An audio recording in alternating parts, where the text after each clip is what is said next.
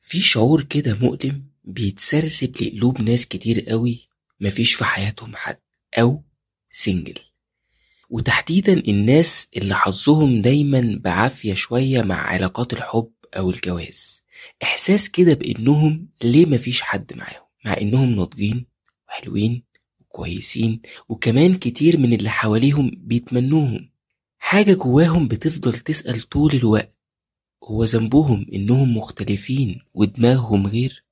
ومن ناحية تانية تلاقيهم هم اللي بيقفلوا الباب في وش ناس بتحاول تقرب منهم أو بتحاول تدخل حياتهم، ويقولك لأ أنا تمام كده، استنى بس قبل ما تحكم عليهم، هم مش مجانين، لكنهم مستنيين العلاقة الصح. ومع ذلك بيفضل في صوت جواهم دايما بيزعق وبيلومهم وبيسأل، هو أنا ليه مش عارف أكون مع حد؟ أنا كيرو راجي، وانت دلوقتي بتسمعني في اسمع مني.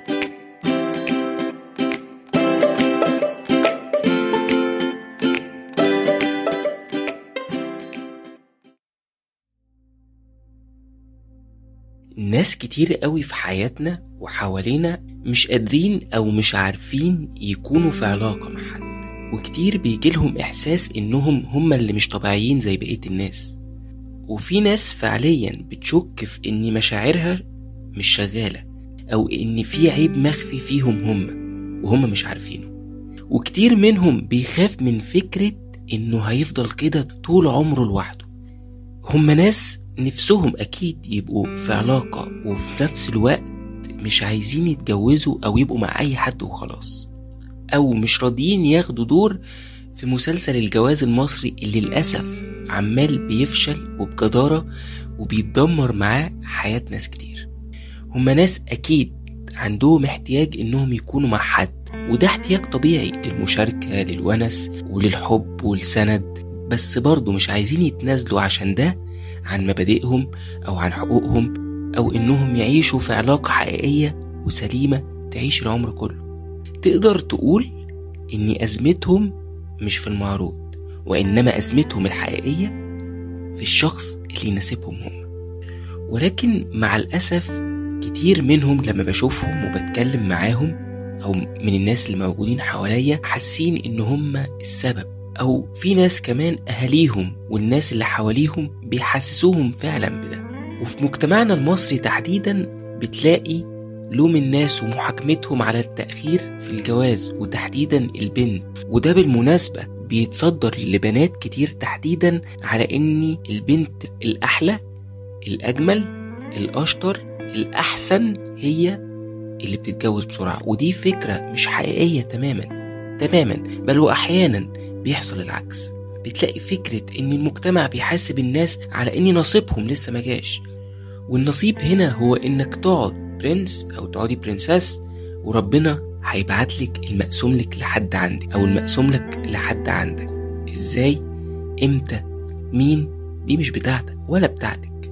ولكن ده احيانا بيخلي بعضهم يلجأ للفكرة الجاية اللي انا هتكلم عنها، وهي فكرة السعي من ناحيته عشان يكون مع حد.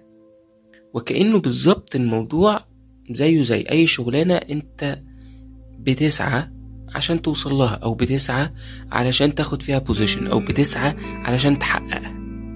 من قريب في بنت لطيفة جدا بعتت لي مشكلتها في مسج، وإنها مش عارفة تكون مع حد رغم إنها بتدي فرص حتى بدون إعجاب منها على حسب كلامها، وكانت بتقولي على أمل إن ده ممكن يحصل لما هي تدي فرصة. وقالت لي كده بالظبط كنوع من تريح الضمير برضو علشان ما كنش مقصرة في حق فكرة الجواز وكده. وطبعا فكرة السعي هنا متمثلة في مقابلات العرسان المترتبة أو اللي بنسميه جواز الصالونات، وأنا هنا مش جاي أقول أنا معاه أو ضده، ولكن فكرة السعي دي أوقات بيكون ليها أضرارها، وأضرارها بتكون كبيرة جدا. أولا إنه ممكن ده يرميك على علاقات مش مناسبة ليك، تبوظ حياتك أو تضرك. ثانيا مع تكرار فشل الحدوتة أو إن الموضوع ما يكملش هتبدأ تحبط، وهتبدأ تحس إنك بتستنفذ طاقتك ومشاعرك في حواديت مش مناسبة ليك، وفي نفس الوقت ما بتمشيش. وبالتالي هتبدأ تفقد ثقتك في نفسك وتحس في النهاية إن العيب فيك أنت وبس.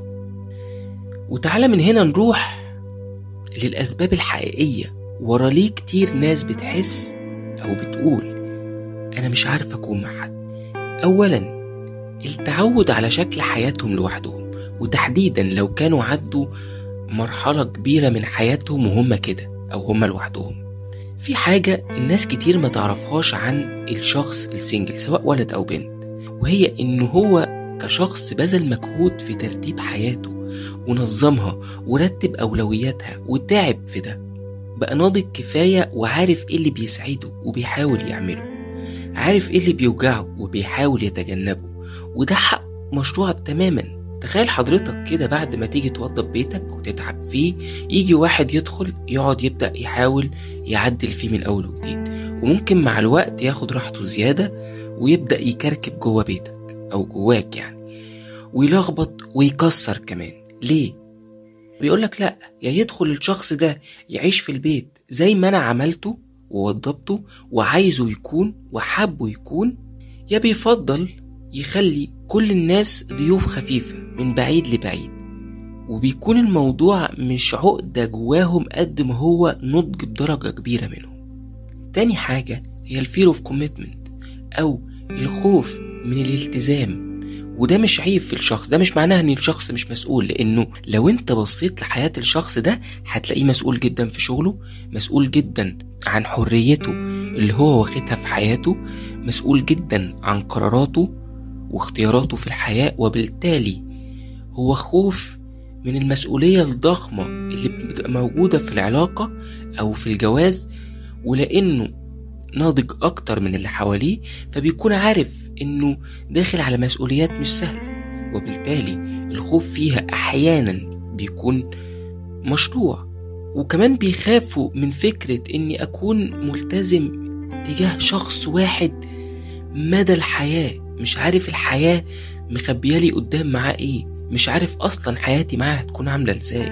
وأي بني آدم طبيعي لازم هيخاف. وده ياخدنا للنقطة الثالثة، وهو إنه مش مع حد من باب الخوف على نفسه.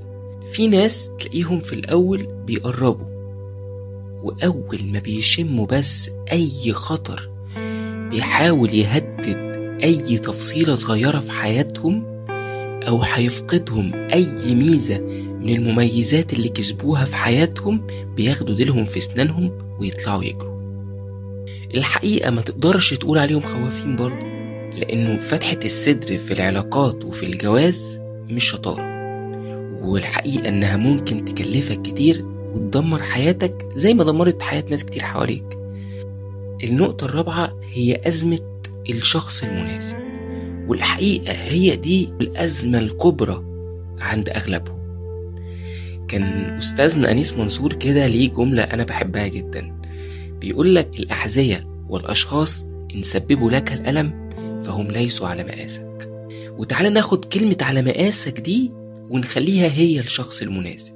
الشخص المناسب ده لازم يكون عنده نفس رؤيتك في الحياة، عنده نفس مبادئك، عندكوا نفس الكومن جراوند. مش لازم تكونوا زي بعض، ممكن تكونوا مختلفين، بس الأساسيات اللي بتتبني عليها العلاقة، مفاهيمكم ومعتقداتكم عن الحب، عن الجواز، عن الخلفة، عن الجنس، كلها لازم تبقى مش متشابهة ولكن متوافقة بنسبة كبيرة. الموضوع مش حب، مش علاقة رومانسية، مش relationship goals بس، قد ما هي علاقة متوافقة. حتى لو كل واحد فيكم ليه اتجاهه في الحياة، ففي طريق مشترك انتوا عارفين تمشوا فيه سوا.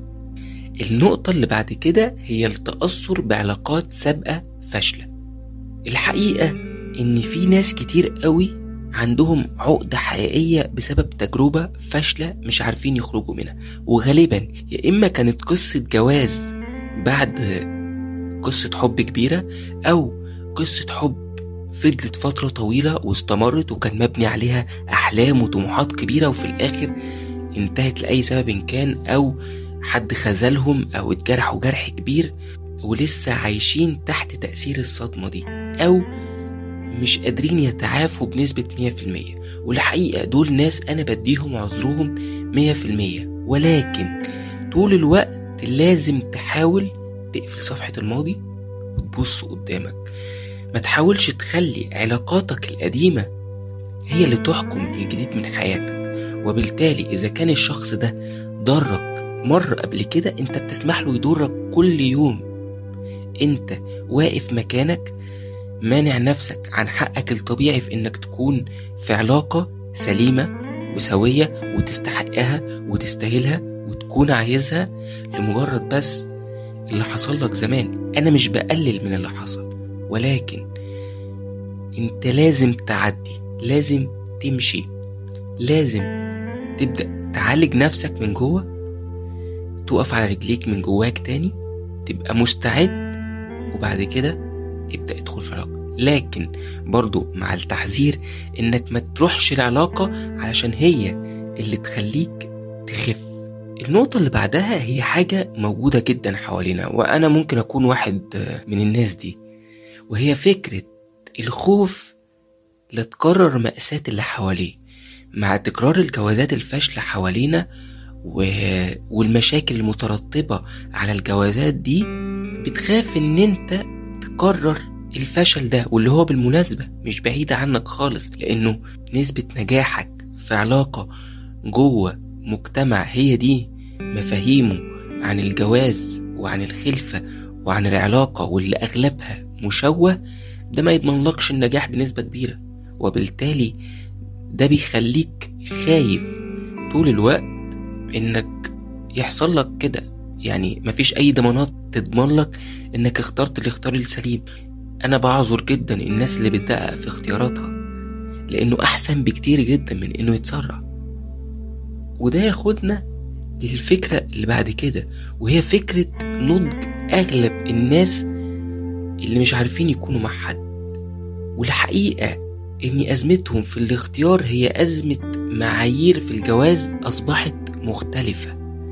يعني اعتماد ستات كتير وبنات على نفسهم واستقلالها المادي اللي احنا بنسميها independent woman، واستقلال حياتها وتأقلمها مع حريتها اللي هي عارفة تخليها حرية مسؤولة وتحقق جزء من أحلامها وتدي جزء من احتياجاتها لنفسها وتقدر تحب نفسها وتهتم بنفسها. ده خلاها احتياجها لوجود راجل ما بقاش هو احتياجها لوجود راجل قبل كده. وفي المقابل طبعا رجالة كتير ما عرفتش تتأقلم مع المنتاليتي أو العقلية الجديدة بتاعت البنات أو الستات اللي أغلبهم بقى مستقل، وبالتالي بقى في أزمة عند الطرفين بينهم وبين بعض، مش عارفين يكملوا بعض زي ما هو المفروض يكون في علاقة.